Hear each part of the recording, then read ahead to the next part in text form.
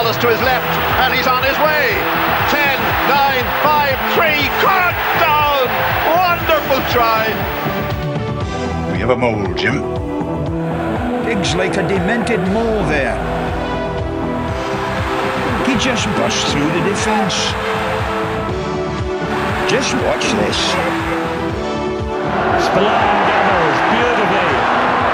In go the Irish forwards. This is Lenihan bursting into the 22. Back to Bradley. Back to Kiernan. The drop at goal is over. Michael Kiernan has done it. Good evening and welcome to the Molecast. Bonsoir. Good evening. So the question is, where did it all go wrong on Saturday afternoon, or did it all go wrong?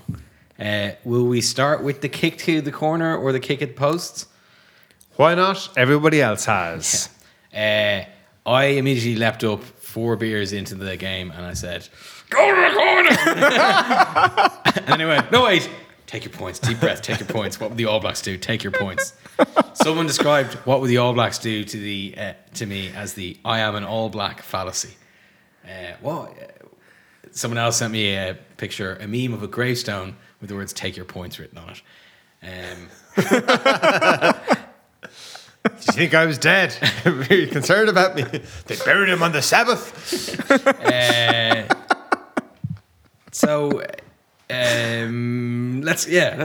Let's review the decision. How was the decision to take 3 points with 8 minutes to go when we got the ball back 3 more times that bad a decision?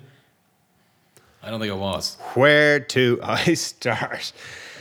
I was in two minds, and then I thought, you got to kick it. And probably what got me, there was two things that got me about it afterwards. One was that James Ryan should have made his decision quicker. He went for this consultative type of approach, which is not your role as a captain. And the second thing was, why was this even a decision? And what I mean by that is, if you're scenario planning for a game, you talked about that Conte approach where he gets his players, like they do unopposed positional stuff. This is where you stand. And I thought, man, that is awesome that you have this. Because when you coach a team, I remember when I coached a team, and I coached a few of them, but I remember one particular evening, and I was coaching a team, and it was the winter time. Was it November, December? It was winter, and it was dark. Could have been February, which is also the winter. And I was like, right, run around that. And the lads all ran off, and I was like, I told those group of men to run around that stick in the dark, and they're doing it. And they're going to run back to me. I'm going to tell them to run around another stick. And I was there going, this is some fucking weird shit. Like, I never thought of it like this, but run around those sticks down there. So that idea of Conte standing in the middle of a bunch of multimillionaires, telling them where to stand on the pitch when there's no one else on the pitch is quite frankly mental and like so reaffirming about just like the organisation of a team sport, that in your scenario planning, if you couldn't play and you can't beat the shit out of each other like Leicester did in the 90s because of the concussion, that you go, okay, what do we do when we're 6 down with 8 minutes to go and we get a kick in front of the posts? What do we do when we're 10 points down, playing away after 5 minutes? What do we do? What do we do? What do we do? And then the guys go away and they go through what they do. Then they bring it back and they say, we're going to do this. And then as a team, you agree, this is what we're going to do. This is the approach we're going to take. So to give an example of how does that work, big picture, the Lions in 1997 did that sort of gig. What happens if you're not picked for the test team? What do you do? And they went away in their groups at the beginning and they came up with their ideas, and then they normalised it, and they said, well, what we're going to do is we're going to support the guy in our position. We're going to go up and say, oh, well done getting it, even though we're really hacked off doing it. And there was two things about the way they approached it, maybe three. One, they thought about it. Two, they went through it before they went away. And I don't know if they're all equally important. It was the players. It came from the players. So it wasn't like McGeechan telling them you're going to do this. It wasn't Telfer saying you're going to do this. It wasn't some guy. Fran Cotton. It wasn't some guy running the course who said this is the way you're going to do, like who'd never met them before. It became, and that's why normalised is the important word. It's like the players came up and said, this is what we're going to do. They all heard it and they said, do you know what? This is what we're going to do. So then when it happened, this is what arose. So that's why you do like your scenario planning, so that if you go, We're 6 points down. There's 8 minutes left. We have a kick in front of the posts. What do we do? And you go, we kick to the corner, or we kick at the post. We don't stand there talking about it. So I thought he definitely should have kicked it. I'm in the minority. It is my bias. I will often say, take your points. And I have said it'll be on my inscription on my tombstone.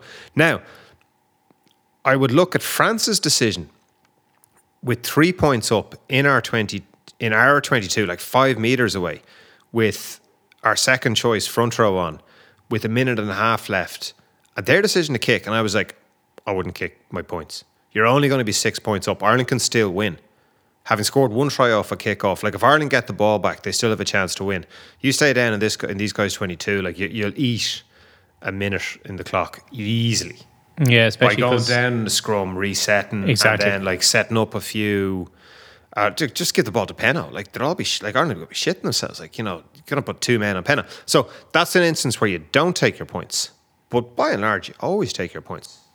Yeah, I thought it was a very easy go. I thought it was a true, like a real 50-50 decision. I don't think, like everyone seems to go, you should have gone for the corner. But most people say that in most, most Irish rugby fans that I come across on Twitter or in real life are always advocating to go to the line rather than for the posts. The consultation thing, I felt he's damned if he does and damned if he doesn't there. I feel like that could just be more of a, they're all just confirming that that's the decision that they agreed upon beforehand rather than.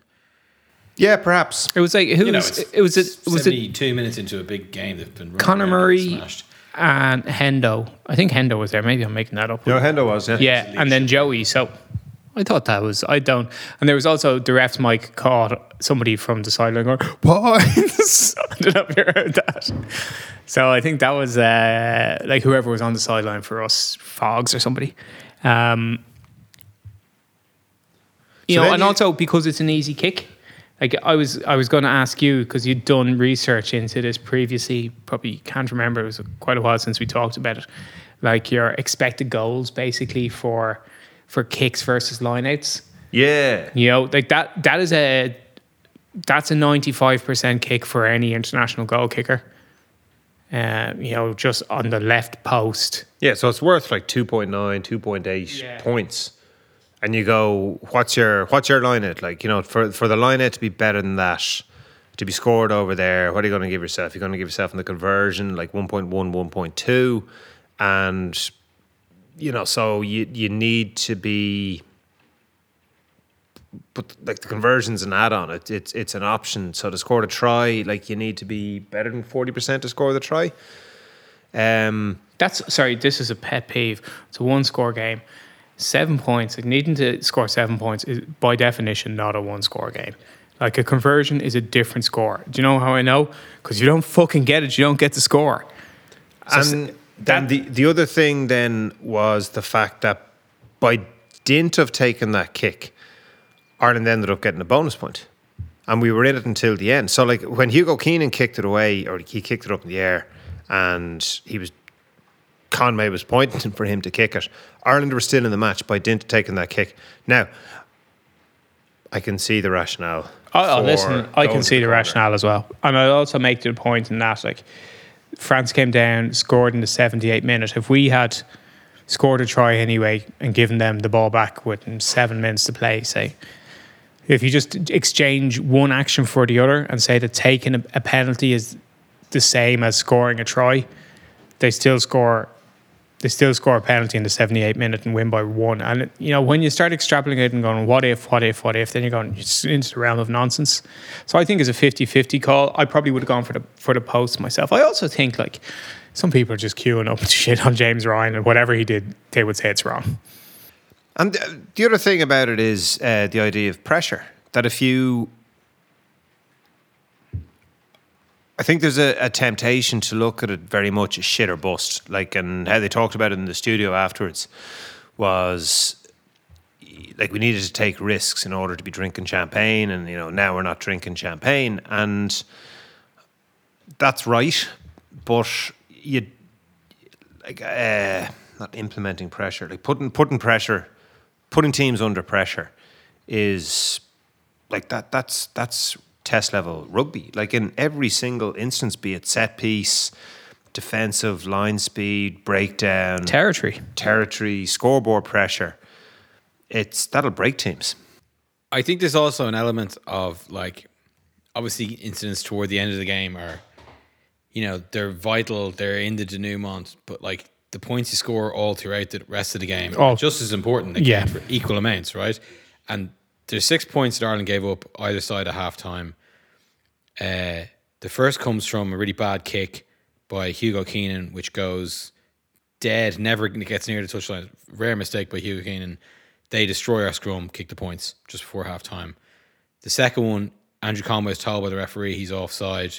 He doesn't get onside. He just charges on, and they kick the points to go 15 points clear. And like they have, what's the fullback's name again? Jaminet. Like I was so surprised he missed one. He didn't. Oh, I know. Didn't look like he was going to miss one. Hits the ball so high. He hits the ball like Jason Day. It's like fucking way up in the air. Those are way worse decisions by Hugo and by Conway than the decision made by whatever James Ryan and Joey Carbery to get 3 points, which keeps us very much alive in the championship. Could have won us the game because we got the ball back 3 times after that, as I said. So let's go and feast over the rest of the mistakes in the game. There was Joey Carbery lauded in some quarters. Lauded in some quarters, despite the fact that Ireland, had a very patchy first half, and a lot of the credit he seems to get. Well, he deserves an awful lot of credit for his brilliant goal kicking, which it's funny that we've. It's become the most reliable part of his game when he broke onto the scene initially for Leinster, having played so well for Clontarf. What was sort of, the standout part of his game was his broken field running, which he doesn't offer anything for Ireland. Well, he's playing at 10, Anyway, just to round off that, he seemed to be given a lot of credit for essentially not shitting the bed. Yeah, that's right. Like he didn't shit the bed. He actually, he didn't make any handling errors or anything like that. He didn't kick straight into touch. His line kicking was grand. His restarts were good, and his goal kicking was excellent. But he's been playing for Ireland for 6 years. Of course, he shouldn't shit the bed. Yeah, I know, but people were really worried that he was he hasn't played well this season for Munster. His form for Ireland, he got man of the match against Argentina, which is the man of the match award I'm finding, or player of the match, whatever it's called, is it's so, frankly, it's just so freighted with bias. That people decide almost beforehand who they're going to give man of the match to. So while he got man of the match against Argentina, it's not specifically important. He didn't actually have very little to do with any of our tries, all of which were scored. 7 out of 7 scored by forwards. And but he played part of the deal with the narrative of the host broadcaster. He played well in that game though, and he played pretty well against France. He played better than I expected. The main thing for me was that his tackle completion was pretty good. He lost every contact he engaged in, but he's not a strong guy. But A, he didn't get injured, and B, we didn't concede a load of line breaks through 10. When Leinster have played against Munster recently, Leinster just run a Carbery and run over him. France ran a Carbery all day. Oh yeah, and they got over the gainline every time. Yeah, he will soak all day, but cede the gainline all day. But he didn't actually he didn't concede any line breaks. I am not a fan. I rewatched it and thought, geez, he didn't play as bad as I thought he did. I had him central to pretty much everything he did badly. Couldn't race to blame him. And I think part of that is my knee-jerk reaction to the media's coverage of him. And so in the last 2 days in the Irish Times, Jerry Thornley, Joey Carbery's composure under fire, his increasing effectiveness on the gain line, and his goal kicking provided the most compelling evidence yet that he is the rightful heir, apparent, understudy, and even rival. This is to Johnny Sexton. And I'm there going, oh, wait a minute. What, like, when Sexton's injured? Can't see it. And then yesterday, John O'Sullivan wrote what I have to say is was a masterful article where he pointed out all of the things that Carbery did wrong and yet didn't seem to criticise him. And I was there going, so like, if you take out the missed tackles and the lack of concentration and the lack of decoys in Irish back play and the kicks he put too long, he actually played really well. And the sort of the maternal coverage of the sickly child that is Ireland's number 10, I sort of scratched my head about it because like the guy is a carte blanche and sound perhaps unnecessarily critical, but somebody has to say it. Somebody has to say it. Like I don't see it. I don't see what everybody else sees. And like even to start off, like just the level of concentration. So the JGP's kick, his box kick was too short and it put Ireland under pressure. And Dupont was really quick. But Dupont threw it out. Dupont threw it in really quickly. If you look at where Ireland's midfield was, all over the place. Joey had his back to the ball. He was going back 10 yards thinking the line-out was going to happen. He was asleep to it. Ringer saw it coming. Bundy was in between the two of them. Ireland's line is completely disconnected. And France move it over to the space. Jaminet runs back towards Carbery, right? Carbery doesn't have to make time. Villiers doesn't get to it. France go left again, give it to Penaud. And like the way France play is give it to Dupont, give it to Entimac, give it to Penaud, everybody else defends. Or give it to Ficou to crash. I don't know, Villiers scored 3 tries, but that's kind of their plan. It's like give it to the 3 blokes. And Penaud gets the ball going left. He runs straight at Carbery, who misses him. So he makes the tackle, sort of slows him down, but Van der Fleer is the one who stops. Then they give it to Woki, who is tackled by Ringrose and Bundy. Ireland's entire midfield is now gone. They're all on the right hand side of the pitch, and France have had 3 quick rucks, and they score after 2 more phases. So from Woki, it goes over. Giacona makes a brilliant tackle on Antonio. Yeah. Slides back up again, covers across on Entimac, and Entimac throws it in. But everybody who's defending that is our front 5 forwards. Like, so Ireland are spaced, they have men, but Ireland's midfield is completely gone because they were disconnected from not paying attention. So rather than taking the space and the threat of Dupont going on a quick line out and being 1, 2, 3, and we talked about the way the Welsh midfield and the Welsh back row, when the Welsh midfield defended really well, it was always the centres were stuck together, didn't have a big dog leg, and more often than not, 10, 12 and 13 were always stuck together and we talked about connectedness, talked about in relation to attack, but talked about the fact that Andy Farrell is a defence coach. Connectedness is what you look for when you're defending. So, like, that was the first bit, and that's... I'll take over a bit from there. Another thing, which the Six Nations website has a great set of really good statistics page, which is very detailed. And obviously, statistics on their own, like, you know, you can make them suit your argument. When you watch the game is there for you. Watch the game a couple of times, and the thing that struck me very forcibly was that so much of the scope of the back play that we showed against Wales wasn't there in the first half at all. So I looked at the Welsh game again, just fast forwarding through it, and I was thinking, like, Jesus, Aki is on the ball so often. Aki got on the ball against Wales 33 times. And Ringrose was on like 24 times. So just a huge amount of ball going to the centres. Some of it was going to the centres directly off first phase rather than going through Sexton. And then, so against France, Aki was on for 62 minutes. He got the ball 7 times.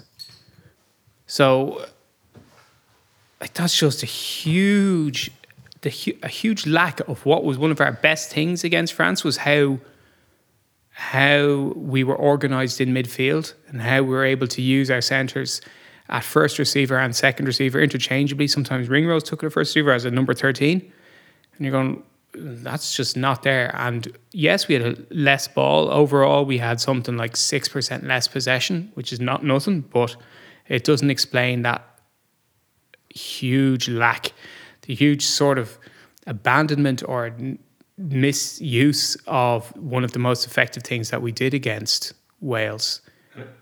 It was just like not there. Now, Aki was on, as I say, 62 minutes. Henshaw was on for the other 18.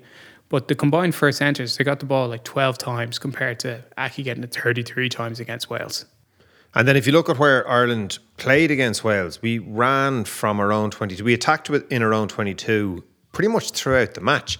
And again, different, far more physical. France are far more physical, stronger set piece, stronger breakdown, playing at home against Wales, playing away against France. But that was completely abandoned. So you go back to, like, Gibbo just box kicked from the back straight off. Like there was no alternative. Now, like in the second half, very poor. In the second half, we did run it out from our 22. We got turned over at that ruck, and James Ryan kicked the ball out, and they scored off it. So you're sort of going, well, like, you know what? Do you want more of that? But like very, very different.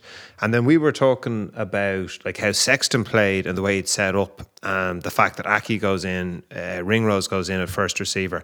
Sexton got hit very few times against Wales. So whether it's consciously by Farrell and Cat putting together the play, which you have to attribute, like that they're all there in training. This has to be the way they structure it. And partly because Johnny just goes, you know what? I'm too old for this shit. I'm going to stand in the backfield and I'm going to go out the back and I'm going to run it, guys. But I'm not standing up in the gain line to get hit. Bundy's going to stand up in the gain line to get hit. He's huge. Robbie's going to stand up in the gain line and get hit. You want to hit Robbie Henshaw? Or Gary's going to do it. He's elusive. I'm not doing that anymore. I'm 36, but I'm going to play at the backfield. Whereas Ireland with Joey Carbery, just Joey stands there and he sort of runs across and he gives it to Bundy. Or he gives it to Gary Ringrose. And you look at Ireland's attacks in the back line came from Gary Ringrose making breaks. But there's no decoy, there's no deception, there's no setup. Joey gets the ball twice in the same move. He gets nailed. He gets nailed twice. And some of that is because we had to put more people into the ruck because we were losing rucks. We were getting counter-rucked a lot. And we couldn't get fucking Villiers off the ball unless we had like a crowbar. He was amazing. But some of it is just like not organising the team properly from 10. And then you go, he missed, like Sexton got injured in Wednesday's training session. So Joey missed the team run at the beginning of the week. So you sort of go, okay, he missed the team run at the beginning of the week. You qualify that. But if you go back to the Argentina match, as soon as Ross Byrne came on, Harry Byrne, the Ireland's backline looked miles more organised. All of a sudden, like people were standing in very defined, and he was pointing them to do it, and then he was fucking it up by trying to do everything himself. He's just trying to do too much. But like you could see, it was like you could see his habits were there, and then he just couldn't help himself, and he was overreaching, and. Again, like you go back to that idea of like, you know, the heir apparent or even the rival, and you're thinking to yourself, what am I missing that everybody else is seeing? Because they're different planets. I think there's an element of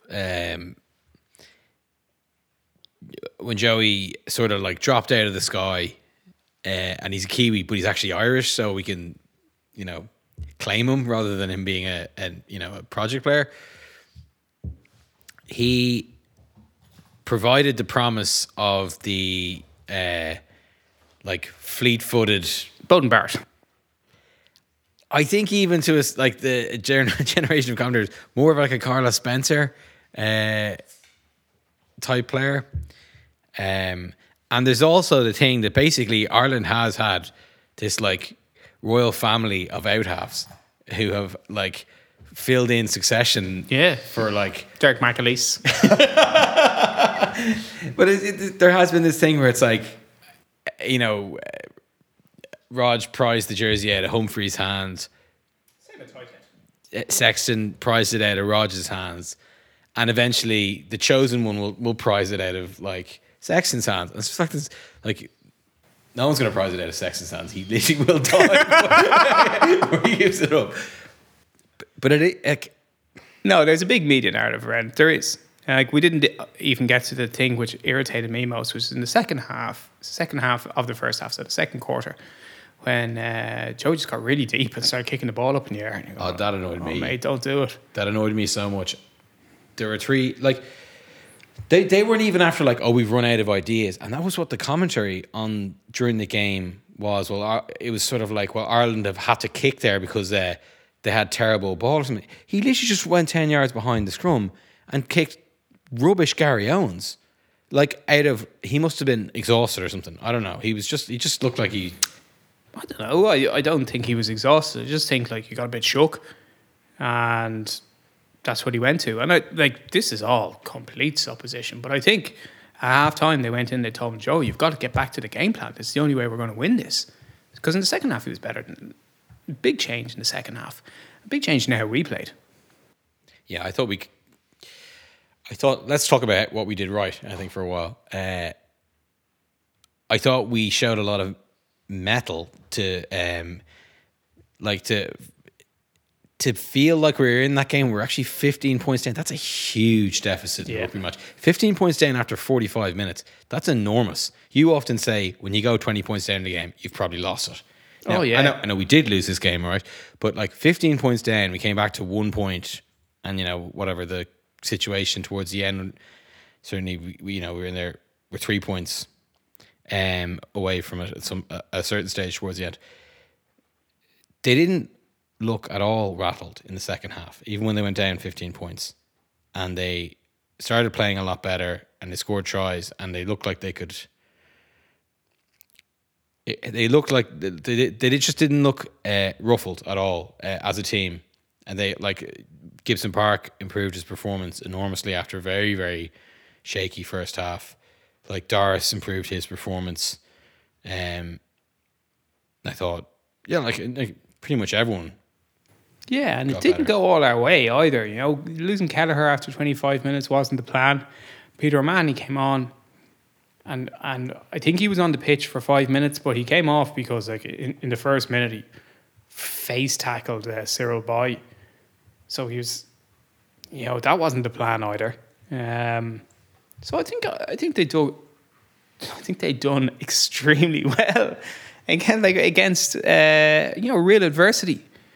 And nobody played out of their socks in that game. Everyone made mistakes. Tyke Byrne played. Oh, sorry, pretty well. Tyke Byrne played out of his socks. He did play out of his socks. Hanson played pretty well.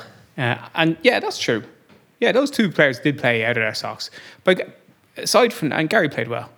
But most players had not their standout performance of this season, and that's France are really fucking good, and that's what you're going to need to do to beat them in Paris, is play outstandingly well. Jack Colan didn't have a good game.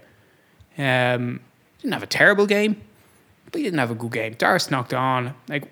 One was just a knock on. The other was oh jeez, an absolute hospital pass from Bundy, where I think he actually got tackled before he got the ball. He was certainly appealing for it, but if not, it was a very definition of man and ball at the same time. He stuck with it. As you say, Gibson Park got better. It's just a good second half performance. Yes, sticking with it, I think, was the biggest Joey thing. Joey got better, yeah. Porter forced a turnover after 43 minutes. Keenan worked really hard in rucks. And Sheehan was evasive. Sheehan was good. So for JGP's try, he showed that bit of evasion and got through, and we got a really quick ruck, and France just couldn't fold around quick enough, and Williams was left with a one-on-one. He was exhausted after 45 You pointed minutes. that out, yeah. He got burned by Hugo Keenan, which obviously you get burned by Keenan, but Keenan basically basically dropped his shoulder a little bit, or even kind of just looked at Willems, and Willems was like, I've got to cover this, and then he went around him, and he was just like, I'm not getting He was real swimming after, wasn't he? He was doing that tumbling forward out of balance trying to chase him. But he had put in 45 minutes of some of the most devious second row play I've seen in a long time. He's a big bully, isn't he? Oh, what a The referee there should be like in NFL, there should just be an extra judge on the pitch to watch second rows cheat. Anyway, sorry. Yeah. I found that certainly in the last 10 minutes when Dupont was gone, but probably even before that, and this isn't watching the replay, this is watching it live, I went, France don't want the ball. Like Sean Edwards has become, there's two bits to this. One is how influential Sean Edwards is in the French coaching setup and how much they trust their defence. And I think more importantly is how they pick their team. So I was going back earlier and I was maybe leaving out Villiers, but like I think Villiers on the end. Like Peno is a genius. I remember watching him at the World Cup against Argentina. We were behind it and just thinking like, this guy is just a bag of tricks. He is all class. And Ntamack is all class and Dupont is something else. And look, it's not like every time Ntamack touches the ball that like the magic is going to happen. It's just like he is so capable of one-off bits that other people can't do. Dupont is an incredible player. He's the World Player of the Year at the moment. Like he's and you know, whenever somebody gets World Player of the Year, the sort of the seasons around it, like you're conscious of just how much better than everybody else they are. And like Fiku as well. Like there's a player who I thought for like 5 years was like, oh, this is like he's like Charvet. He like looks great. Probably the worst back in the team, but Fiku's now like playing great stuff. But Fiku's their defensive captain. Like Yeah. and Fiku's I kind of disagree. Like Fiku's like a big, strong athlete who's been playing for France for like a decade. But like his job in that match was defensive captain and run at Joey. Like first phase, just charge it up, run at Joey, and he did it again and again and again. Whereas those three guys they make the magic for France, but France are quite happy. They're not quite happy. They're happier not having the ball, particularly when Dupont was gone. In the last 10 minutes, like they're kicking the ball away. They just all kicked the time. it away, and they went, we need to defend. So you go back to like, look at the back row that they picked. Like we're not talking about Caban, Benazzi, and Benetton. We're talking about like Alderit's a good worker. Alderit's the best number 8 in the world. Yeah, but he's a working number 8. Like he isn't he isn't Harry Nordicky, Harry Ordinary. And then Crow and Jalonch are like workers. They're tacklers, they're breakdown merchants, they're destructive, they're strong, but they're not really footballers. Like they're the piano movers. And that's the team that France have played. And like France have so many players, they could pick a different team, but it wouldn't be as physical, it wouldn't be as defensive, it wouldn't be as strong. And then you look at the way where they pick Woki. Like they could pick Fascinating. They could pick Woki at 6 or 7 because they play left and right, but they don't want to pick him there. They want to get in like destructive, awkward guys to play in the flank, but they need Woki for the line-out. And they need Williams there for the scrum. So they're going, right, we've got 2 set-piece locks, one for the scrum, one for the line-out. A tractor and a giraffe. Yeah. So this is the team that they have. And this sort of idea that like, oh, you know, France didn't play, like France could have pulled away. And you're going, how do you figure that? Well, also with the team that they had, like just because France got ahead in Paris, you reckon that they could have pulled away. So Ireland, I think it's really good that Ireland stuck to it. And it was a real shame that they didn't win. And like immediately afterwards, you said to me, like the team had guts. And Farrell referred to the team having guts. And it's one of those things that you really hope that they take a lot of comfort from the fact that they stuck with it and that they could have been into it. And for a number of decisions that they made, they didn't win. But like it was a winnable match. They would have won if it was in the Aviva, I'm telling you. They would have won if it was in the Aviva. But it's obviously disappointing not to win. But I thought the work rate, I thought the fitness of Ireland was really, really good. And I think the difficult thing is when you're Ireland in that, you have to rope it up. And you have to understand that you're rope it open. And going back to the sort of the match preparation, it's really hard, really, really hard to get across to a team. So I was talking to you about that book tour about German football. And I've referred to this a few times. Uli Hesse. There's only 2 certainties in football.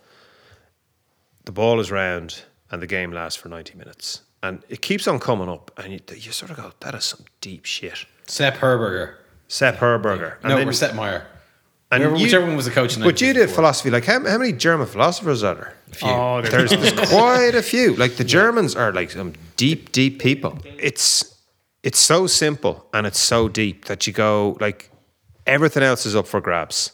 The only certainties in the game are ball is round, 90 minutes. we don't even have a round ball in rugby, then so there's one certainty. But then you think, what are the implications? You just go, it's not over until it's over. It doesn't matter. Like, if you're 2 goals down and there's a minute left, you can win. Like, you might have to win in extra time, but like you can win. Like, it can happen. Especially if you have Origi. And then you're sort of going, in a match, if you're getting the absolute crap pummeled out of you for 70 minutes, it looks like you're going to lose. But if you can hang in for the last 10 minutes, the match is decided in the last 10 minutes. After 80 minutes, it matters who's ahead. It doesn't matter who's ahead after an hour. It doesn't matter who is the better team for the first 70 minutes. It matters who is ahead at the end of the 80 minutes. It matters in a tournament who's in form. It matters who's confident. It matters who the best team at the time. You don't have to be the best team for the 4 years beforehand. And hopefully for Ireland, they understand that playing against South Africa, playing against England, playing against France, you're going to have the shit kicked out of you for the first 70 minutes. But it doesn't matter if you can hang on in for the last 10. That's one of the things which it was around the game and not in the game. But people in rugby commentators, not just broadcasters, but people talking about rugby, were like, French will bring a massive pack, great size and aggression. And then they sort of act surprised when that massive size, aggression and impact has a big impact and makes a big change in our game. Like, there's this sort of sneaking school of thought, I feel anyway, that Antonio's big but he's shit. You know, Antonio's not shit, man. He is not shit. He is enormous and incredibly difficult to play against, because it has to take 2 people to take care of him. At every breakdown, at every scrum, you have to concentrate on him because he's an absolute giant. And every time he carries the ball. And Willemse as well. And, then they can just swap in. This is a weakness in rugby at the moment. You can swap in an entire front 5. Not an entire front row, an entire front 5. They can bring on Taufifenua. Like, it was as big as Willemse, if not bigger. And like, that had a massive Taufifenua coming through the middle for their Cyril Boy's try. Like, they had a great, like, some of the shots and the direction from the French broadcaster, like, they're infuriating. But they had this brilliant one for Taufifenua coming through the middle of that ruck and just looking like filling the whole screen, and how wide his jersey is. Like, he's just so broad. You can see him just like push Josh aside. And James Ryan comes in. He physically lifts him up. Yeah. He physically lifts up Van der Fleer like a doll and moves him like a tidal wave going through a wall. He's Ryan so powerful. had to run, and Ryan ploughed him. Yeah. But in the process, kicked the ball out the side of the ruck. Those big size 12s. Yeah. Did it more than once. It was actually Doris that Was did it Doris it. the It was other Doris side? that did it, The because I twins. rewound it, and the boots are the same. And Ryan got blamed for it in the commentary, or blamed for it, attributed. And I rewound it and went, no, that one was actually Doris. That's a lunch lady. Actually, I just want to finish off with the great big French men smashing Irish men. The clear out of Andrew Porter in the first minute for the try, where Porter is in an unbelievably good position. I think it's Cyril Boy clears him out. Yeah. Cyril Boy. And Just say his surname. yeah. I said that during the game. I was like, no one ever says Cyril Boy's name without saying his first name. And then the next 3 times the commentator said it, they referred to him as Boy. The first time in my life. Anyway, he cleans him out clean as a whistle, like totally legit. Low, like drilling in, binding on him, hit him shoulder on shoulder. And it's just like, that is... I fell on my bottom. I was like, that's Andrew Porter in the first minute of a game. Yeah. He's not even knackered. Yeah. And it was just like, that is a literally... Best player you see all tournament. Yeah, absolutely spectacular bit of play. That's just in this sweeping movement. Better than the pass inside to DuPont, I'd say. Let's move on from that game. Game theory. you have a penalty advantage, and yet you still take a drop goal on 71 minutes. But the drop goal wins the game. That's what Dan Biggar did. Love that. First time in, I'd say, about 15 years I was cheering for Wales. I missed parts of it due to being on the move between places. But it was one of those Six Nations games that's high in late drama, but I thought it was low in quality. No, absolutely agree. The first half was entertaining. It was give a punch, take a punch. And then the second half was like loads of lads swinging and missing. You know, really not a good second half. And why I say why I was up for Wales is because like we beat Wales and we haven't played Scotland yet, and we have to play them in the end. So it's much easier to play a team who's not competing for anything. You know, so they can't get a Triple Crown now, can't get a Grand Slam. They might be in the hunt for the championship if they beat France. Yeah. And they're playing them at Murrayfield. Yeah. So maybe. Good, yeah, they have a good record against France at Murrayfield. But yeah, it wasn't like Welsh team not monumentally different from the team that played against us. Different personnel, but like same sort of standard. No big upswing in any particular part of their game, and like it's just showed up really well. You know, it showed up like the Scots are very Matt Williams was very harsh on them, and like that's a real fucking glass house to be throwing stones from me over Matt, and the Scots are really up in arms about it. But like it hurts because it's true. Like too much cockiness from the Scots. And once again, Finn Russell let them down. Like Finn Russell hadn't. Like I think he's obviously talented. I completely think he's a flake. I wasn't surprised. I said it that I didn't think Wales were that bad. I think Pivac's a good coach. I think Wales have decent players. I think they're a step down from what they were. Oh, of course. Under Gatland. And they miss Alan Jones, they miss Ken Owens, Fallacy, Tipperick, all the names. Big George Hart. I remember, I think was it the first podcast we did? It was certainly the first winter of podcasts that we did. And you guys both tipped up Scotland. I was like, no. Wales will win that one. And even years later, when Wales are worse and Scotland are better, I still look at it and I go, in Cardiff, Wales will win that. And Jesus, like if you're Scotland, oh man, like I mean, what excuse do you make for yourself? So if you go back to Ireland showed fight all the way through that match. And having been comfortable as favourites against Wales, so it's always very interesting the way the tournament plays out. But I think Ireland would beat Scotland when the time comes for it, and it might be close for 60 minutes, but it won't be close at the end. Ireland win by double figures in Dublin. Yeah, I looked at it like Scotland started with Schumann and WP Nell on loose head and tight head, and then they brought on Sutherland and Ferguson. You're going, Jesus, Scotland have good props.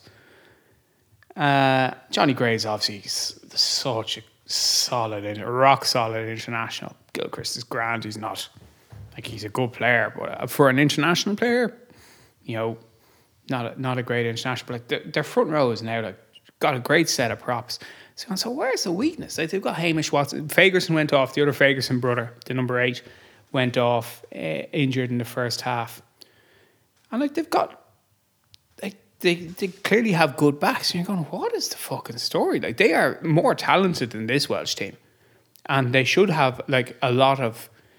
They were in quite a good position because they got the confidence from beating England while knowing that they can play better. You know? Russell and Hogg are far too variable.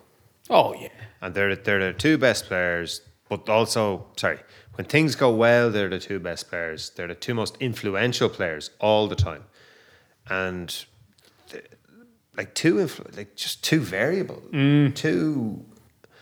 So Finn Russell played that third test against South Africa and looked, had he played the rest of the series, that the Lions would have won it. But the fact was, he wasn't playing the rest of the series. He wasn't picked. Hogg has been in a few tours without, and each time he was very young on the first one, but he's never managed to. He's never really managed to put himself into the.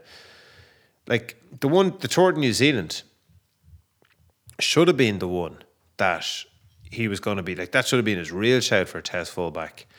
But Liam Williams was the obvious. So I have a bit of an animus against Hogg because I know you've heard this before, but he won. Yeah, I gotta say it again. he won these player or ring in and vote for who's the best player of the Six Nations. I don't believe in that. I don't think a public vote has any business doing that. I want a bunch of old lads in blazers telling us who the best player in the Six Nations is. But he won it when Pick-a-Malls should have won it one year, and when Billy Vunipola should have won it another year. So you're going, this guy's a double Six Nations player, and he's won 5 or 4 Six Nations Man of the Match awards, and they just tend to fucking give it to him. You know, he's really talented, but he makes so many mistakes. And Finn Russell can play a half he played against England, where they came back from 31-3 down. They should have won it. But just that consistency. It's great to watch as a neutral. That you don't know what he's going to do. He's really enjoyable to watch. Look, it's Joey Carbery. He's way better than Carbery, but he's entertaining. Do you know what I mean? It's that idea. But international rugby is about winning, and that's it's about winning for coaches, keep momentum from match to match. I'm not surprised anymore. I get irritated when people suggest there should be fucking 10 changes every match between personality on man. No, there shouldn't be. The whole point, you see how the mood changes. Certainly during Joe Schmidt era. The mood changed so much week to week when Ireland lost a game in the Six Nations. The amount of bitching and moaning that starts off is mind-blowing. Coaches are aware of that, but it's not criticism from the press that they're aware of. They just realise your goal in international rugby is just to win all your games. Just keep on fucking winning. Ireland's under-20s Grand Slam dream still on the cards after a late win against France. Grand Slam dream is alive, not on the cards. Okay. Why do you say that? The Italians are going to be a dream is alive. A dream isn't on the cards. Let's get the cliches correct. Yes. Actually, yeah. That's fair enough. So the dream is still alive, but. Do you want to talk about the Italians under 20s? I mean, you do. You want to talk about that, don't you? I said last week, and I've been saying it for about a decade, that the Italians need a pair of halfbacks. And I thought, geez, your man Garbisi, he's a competitor, and he's playing international rugby at 19 or 20, and he's playing for Montpellier. And it's just they have one. So watching the Italians, and I didn't see all of the match. Hey, is that little Garbisi playing a scrum half? Yeah, Luigi Garbisi. Yeah. So his brother's 19. He's playing scrum half for the 20s. And I'm there going, this is what you want. And he's good. He moves. So, and we talked about Steve Aboud. So when Conor O'Shea went in as the head coach of the Italians, he was poor as a head coach. But being Conor O'Shea, I'd say he put in, how long was he there for? 3 years, 4 years? Say the bloke didn't take a day off. Even when he was off, he was thinking about Italian rugby and working hard and putting in the structures and just doing a lot of leaving the jersey in a better place than he found it. Not just saying it, doing it. And the Italian 20s beat the Irish under 20s at Christmas time. There was league matches on and whatever. It wasn't a first choice Irish 20s team when you look down through. But then you're going, we were playing at home. And you're kind of going, all right. Yeah, bad result for us.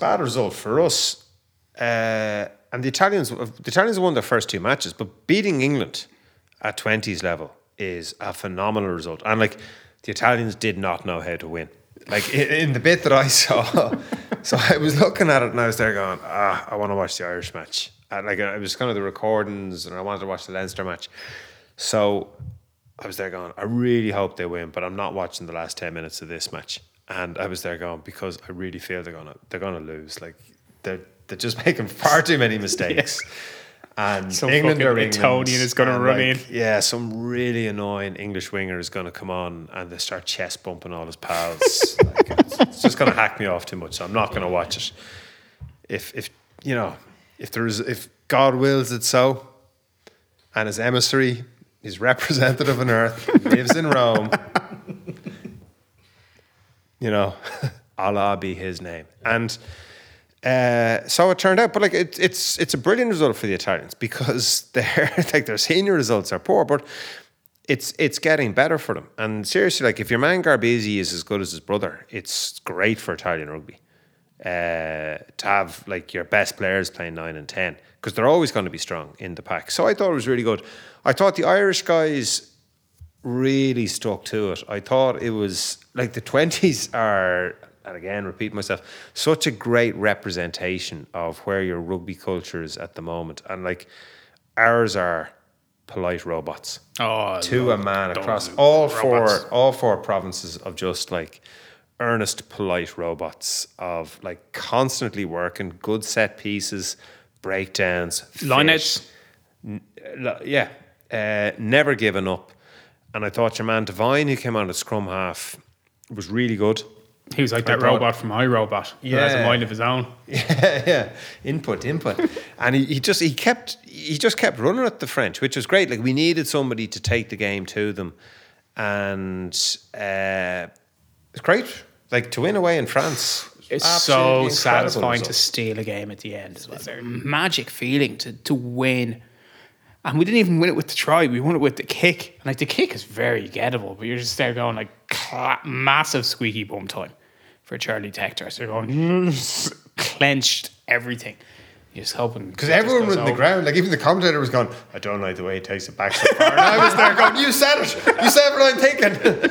And it's incredible because you're looking at the way the fixtures go. And like for the senior team, you're going, well, they're playing the Italians at home. Like, hopefully they give Carbery another start and not bring back Johnny because like what is to be like you're better off giving Joey a second match in a row. 100%. Just seeing like, does he get any better? He will get like better, with all the training runs, playing against a worse team, like can he put shape on? All the things we criticised him for this evening, can he address those against a team that's miles worse when he's playing at home in the Aviva? Mm-hmm. Whereas for the 20s... I'd play Keeley. For the 20s, you're going, this is an incredible match. You've got two teams who are going to be full of confidence, playing against each other, and it doesn't look like it should be. In like when you see like Ireland against Italy, you're sort of thinking these teams should be out of it, having played England and France between each in the first sort of round of matches. Like the Italians will take so much belief from having beaten the English and from having beaten Ireland at Christmas time in Ireland. Whereas Ireland have beaten France. And like it's also really noticeable how much more confident the 20s got. Like when the 20s won the Grand Slam 3 seasons ago. Yeah, 2019. Craig Casey's here. Yeah, Harry Byrne. Ryan Baird. Hodnett. Yeah. Good team.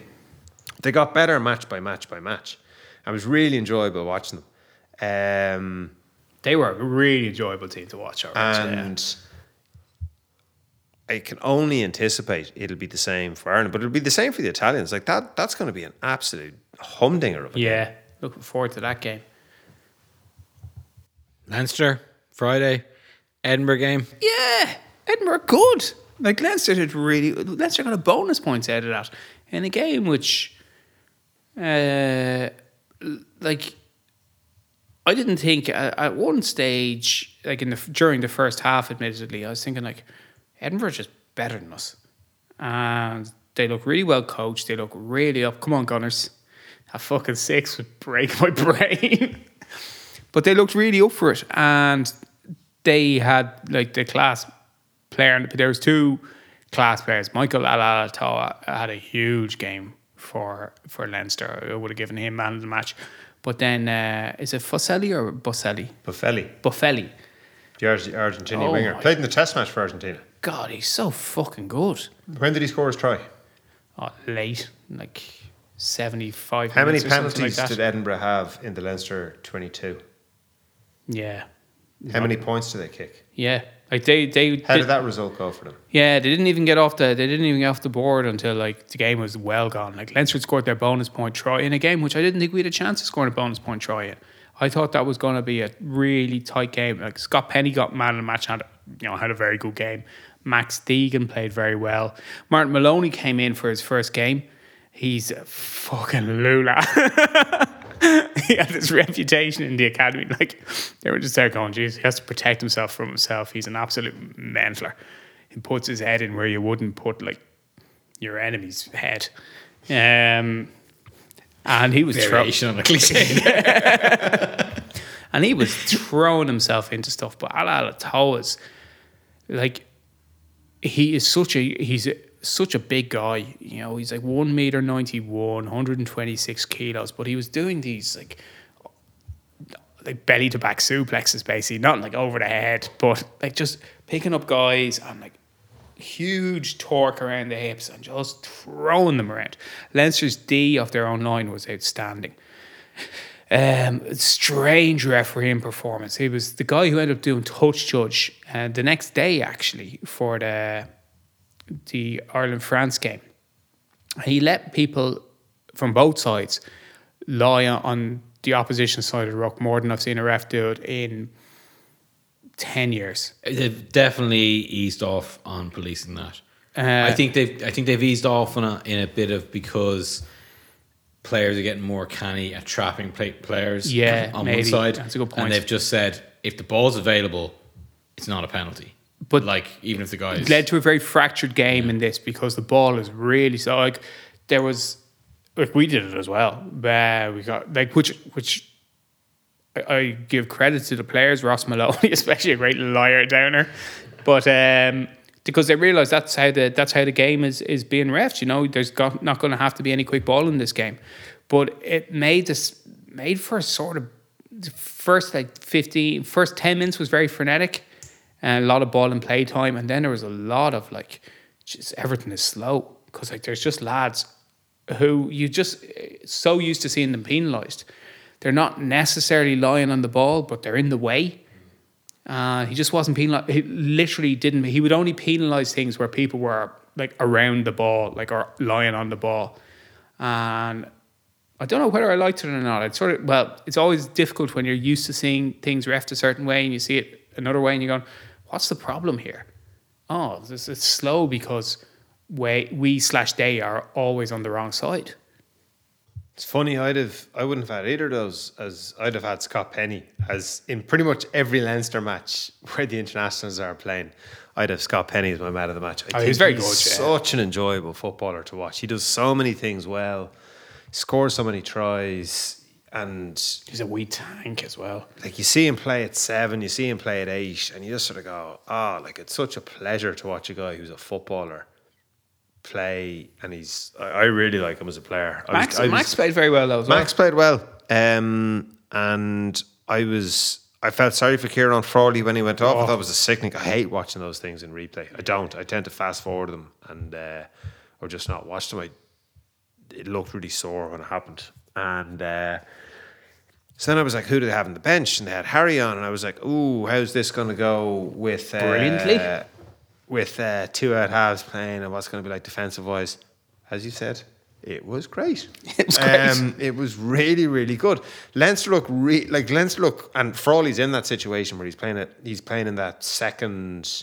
He's in that second playmaker role, and Leinster wanted to do it with Joey Carbery at fullback. And you know, where do you put Frawley? It's like we put him at second centre. We give ourselves 2 distributors, and then you've seen like the two Burns play, and you're sort of going, this works. It certainly works against Edinburgh, playing them, and like when Harry is fit. And the defence was the other thing that I was thinking. Okay, it was a rusty Leinster team against Cardiff, and I can't remember. Did you talk about that Cardiff match? No, we didn't talk previously. About it. what struck me about the Cardiff match was how many people went to it. Yeah. I thought it was great. It was an amazing game. It was really, really good. And You don't want to lose it, yeah. You don't want to see Leinster lose it, but you're sort of going, like, this is deadly. People are, hopefully more and more people go and watch Cardiff because, like, it's the best, in my opinion, the best city in the world to go and watch a match in. It's not the best city in the world by a distance, but it's the best city to watch a match in because the two grounds, like the Millennium and the Cardiff Arms, like they're beside each other, they're right in the middle of town. And Wales, the Cardiff's a rugby city. I love that little stadium. I think it's really nice. Yeah, it's a great town to watch a game in, and I don't know. It was Leinster's defence. It was like, so they were very rusty against Cardiff. And you're kind of going, how are they going to bounce back now? Like, because they don't have the quality of players. Like all the quality players in Leinster are in the Irish camp. Of like the guys who are top notch, like the senior pros. So there's good players there, but like there isn't an Isa, there isn't like a really experienced Fardy, top class international who's going to kind of mother them through it. So I thought it reflected really well on the coaching of Leinster that their defence is so good. And I'll go back to it. Like if Edinburgh had kicked their points and put Leinster under pressure 6-0, 9-0, it was a tougher match for Leinster. But Leinster got so much out of their defence. So then you go, what do France do best? They defend. What do France want to do in the last 10 minutes? Defend. France kick goals as well. So you kind of it's maybe we'll end where we begun. It's I have my bias, but it's not as easy to say we're going to kick for the corner, ergo it's going to be 7 points. Like if you watch the match, watch that Leinster-Edinburgh match and watch the way Leinster got so much energy out of their success of defending Edinburgh, and look how Edinburgh turned up points and couldn't put the pressure on Leinster. Like, to me, that says it all. Last question. Who comes in for the Italy game? Change the whole team. Balakoom in for Conway. Coombs in for Manley, like must have been like HIA'd to come off that early. I'd like to see Hendo back to get minutes into him, and that's 3 changes. Balakoon. And Henshaw, I'd like to see Henshaw get minutes. Balakoon has to come in. So, and again, going back to the biases that Ireland's a team, so like it's not just a reward in and of itself. And Andrew Conway played so well during November that like how could you drop him?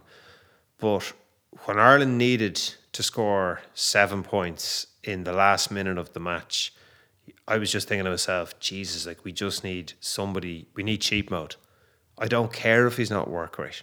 Like, you see the explanation for Conway getting picked, and it's like, Farrell and Cat like work rate wingers, and you go, yeah, that's good. And then Conway scores 2 tries against Wales, and you go, yeah, that's good. Yeah, and he's sick, and you go, geez, that's even better. He's not going to score a try against France. He's not going to score a try from his own half against France in the last minutes. It's not going to happen. Whereas Balakoon might. Yeah. If France are like, who's going to make a line break against France? Balakoon. Who is the Irish player that if he gets side of the line from anywhere on the pitch is going to score? Balakoon. Who else? Nobody else.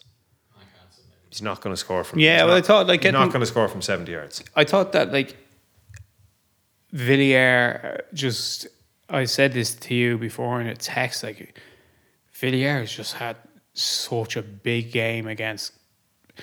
Like he's Conway's direct opposite, and it wasn't like particularly that he made Conway look bad. Just there going like fucking Rage McHart. That's how his name translates. He just played an amazing. Like he, again, nothing flashy, but like that was sort of what we needed. That's not what we need. Everyone needs that. Like it's not, especially to us, but like that was the level. Like he had this massive game. You're there going. Conway, my dislike of giving out player ratings. I'm like, this is a 6 and this is a 5. Just think that's fucking. There's some of the stupidest things you can ever imagine. But like Conway sort of drifted through that game, and like actually gave away one sort of bad penalty and then one harsh penalty. But Villiers was just so fucking good in it, like, and just being like frank about it, Conway didn't give us fucking much.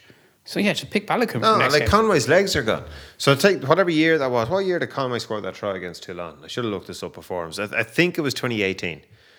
That's the sort, like, he was Villiers 5 seasons ago. That's when he was playing his best stuff. And that's the thing with wingers. Like, you can't play yourself in. Like, wingers, you have them for 2 or 3 years. It's like a striker who's scoring goals. It doesn't matter what age he is. Just like play him all the time, and just let him bang in goals, because it doesn't matter the rest of the stuff that he does. You have somebody who'll score you 25 goals a season. You just keep picking him. Like, forget your stats. Like, forget everything else. Just let him bang in goals. That's all that matters. And like, for a winger, I don't understand why we're picking this guy whose legs have clearly gone because of his work rate against a guy who is cheat mode. And it mightn't be cheat mode in 2 years' time. You don't know what hamstring injuries the guy's going to get picked. You don't know how many times he's going to get hammered. You got to do like the All Blacks do. It's just like when you pick them when they're good, and you run them until they're gone, and you just get rid of them, and you pick the next good guy. You play the hot hand, you know. Yeah, defo.